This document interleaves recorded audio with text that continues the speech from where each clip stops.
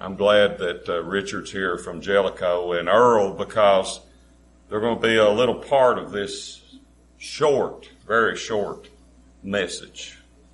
Because I had promised the pastor and those at Williamsburg we wouldn't preach all day and get there late. So they're coming from 2 other churches in addition to Williamsburg. And I hope everyone goes and has a good time today. Life is too short to not enjoy these days of rest that we have. There's very little rest in this world today. There's a lot of trouble and turmoil and anxiety and frustration, and just take a day to enjoy life. That we're able to be here, able to breathe, able to eat, able to take nourishment. We're in reasonable portions of health. So let's just enjoy the day and enjoy each other. Amen. What a blessing. Enjoy the nature. Enjoy the animals. Enjoy everything today. What a day we've been given. Let's just pray for a minute. Lord, please remove all the distractions, because my words today are not enough. We need you. We need your Spirit. Let's just put aside and away everything that we expect today. And we just want you. We just want to see you and listen to you and commune with you. So let's just put aside what all we had imagined for this day. We just want to see your love and kindness. Holy Spirit, come and speak to us. You're always speaking, but are we hearing? We lift up each other, our faith family here today. We ask your blessing, and we ask your mercy on those most in need of your mercy in this very hour. Our whole goal in life is to obtain the fullness of Christ, a perfect sacrifice. Amen. Amen. You heard Chris read the scripture. It's from Ephesians 4, 11 through 16. Look at that once again. Ephesians 4, 11 through 16. And like I said, this is going to be very short. And his gifts were that some should be apostles, some prophets, some evangelists, some pastors and teachers, to equip the saints for the work of ministry, for the building of the body of Christ, until we all attain to the unity of the faith and of the knowledge of the Son of God, to mature manhood, to the measure of the stature of the fullness of Christ, so that we may no longer be children, tossed to and fro and carried about with every wind of doctrine, by the cunning of men, by their craftiness in deceitful wiles.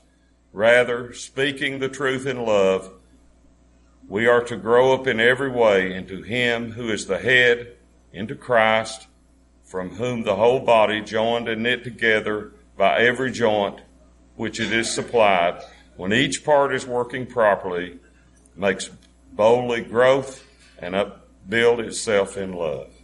The word of the Lord. Amen. Tossed about, tossed from this to that. Who has not been tossed this week in some way? I think everyone has. If you would tell the truth, we're all being tossed all the time. Some sort of turmoil.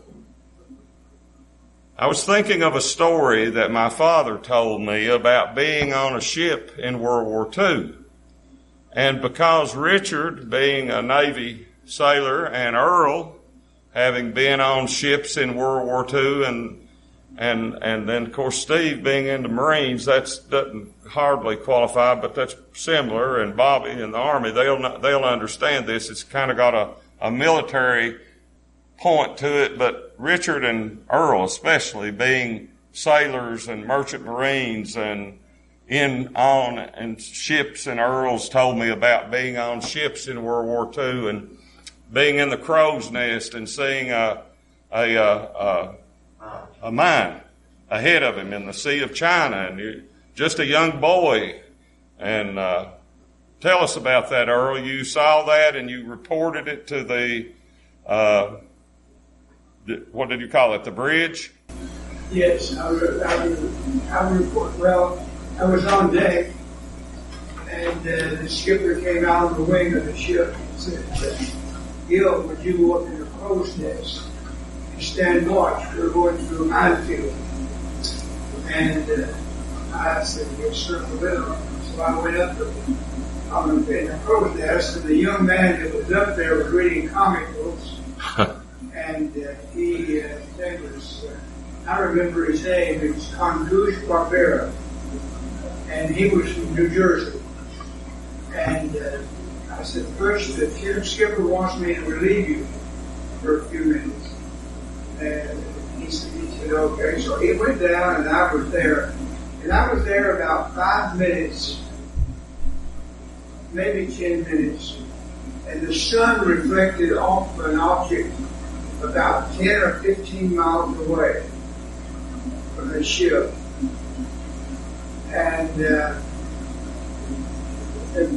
light reflected back to our ship, and I phoned the bridge and told them that I decided they'd seen something in the ocean, that they needed to take evasive action. And they did. And about 10 or 15 minutes later, there was a mine with horns about that big came floating down the ship. We had just passed it. And I didn't realize that day what the Lord had done. But the Lord had me there that day to save that ship and 44 men's lives. Amen. And of course, Richard's a Navy sailor. And I go back to the story my father said. They flew planes over, and they would come back on ships, and they would fly planes full of supplies to England, and they would come back on ships.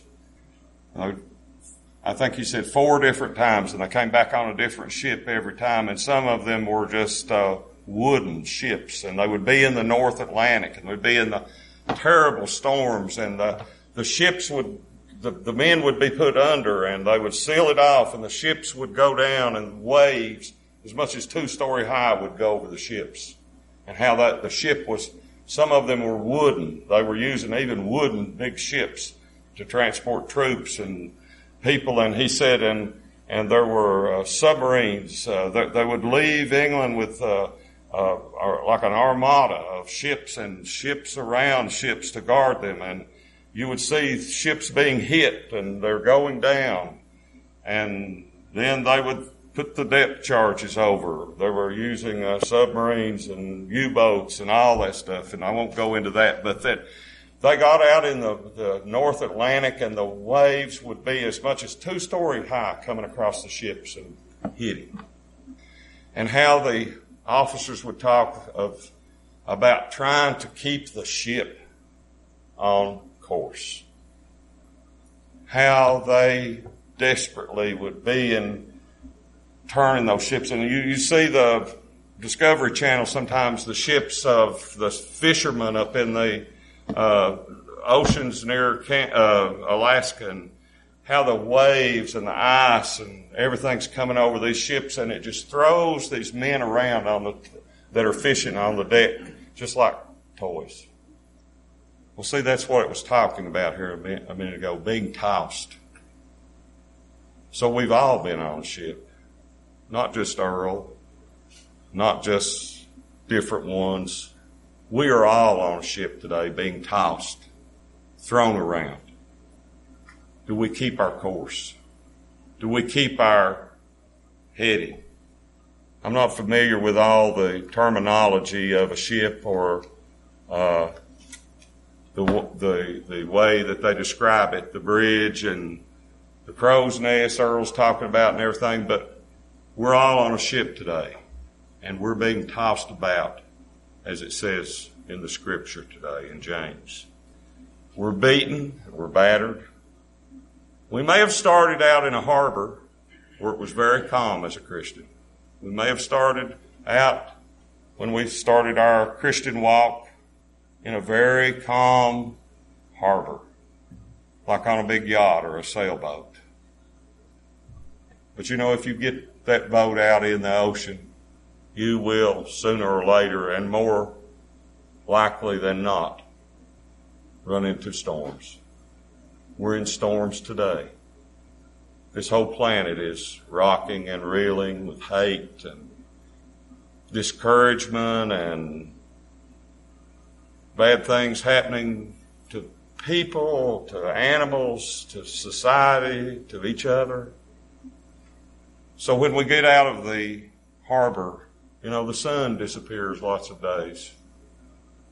The blue turns to gray. Doesn't this sound like our lives? When they continue, we find ourselves off course.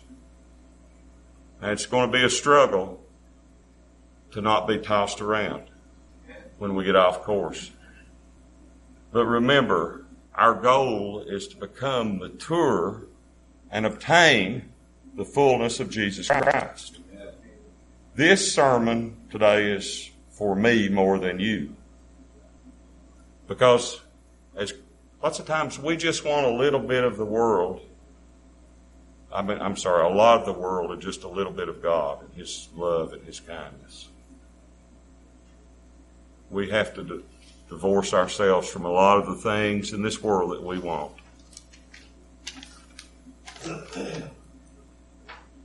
So as the ship is tossed about by the world, we go into it. See, that is representative of spiritual growth. And spiritual growth will never be easy. It is very painful. It's not fun and easy being a Christian. You're called to love the unlovable. You're called to do acts of kindness for people who very few times appreciate it. But yet, it is our calling as Christians. Amen. We're not the Lions Club, as good as I like them helping with the site. Or the Rotary. We're the Church of Jesus Christ. And we are called to love when other people hate. Amen. We're called to give when other people don't want to give. Amen. We're called to sacrifice when the world says no. Amen. We're called to love, and that's our job. Amen. We're called to take the love of Christ out of here today. This is just where we come once a week. It's out there. It's not here. We're talking about going out into a world today that's not right. That's right. It's so full of disappointment and hate. We have to love. I know that goes against the grain, but we have to love people. If we ever want to reach them, we will have to love them where they're at and take it from there. Amen. We have to reach these people. We have to reach the junkies. We have to reach the drug addicts. We have to reach each other in here. That's right. We can't talk about the addict. Let's reach each other first. Then we can go out and reach them. When they see Jesus Christ in us, I tell you one thing, they'll want this. They'll only want this when they see Jesus in us and His forgiving love. This is Christianity. You want to get right down to the real Christianity? There's all kinds of Christianity in this world today. There's cathedrals. There's everything. It's like a smorgasbord. Pick what you want. But Christianity that is of Jesus Christ is forgiving, loving way that will bring people to Him. There's no other way. I wish there were, because the world could provide the funds and the money to do it some other way. May our lives now be such that people will come here to worship Him because we have shown them Jesus in us. Amen. Heavenly Father, as we stop the service to go back out in this world this week and to maybe go to the picnic and enjoy the day, please put us in the path of some person who is struggling in this life, that we would say something kind and gentle that would touch them. Use us to touch people that are struggling in body, mind, or spirit. They're there. They're in here today. They're out there. Fill us with your love and your mercy, and help us to be like you. And that can only come with having your Spirit in us. May we be quick to love, quick to forgive, for there's not very much time for us, especially us older ones, but there's not that much time left in this world to go do your will, to love, to forgive, to tell people about your Son. So leave us with that thought. The service is now ended. Go in peace to serve the Lord. In Jesus' name, amen.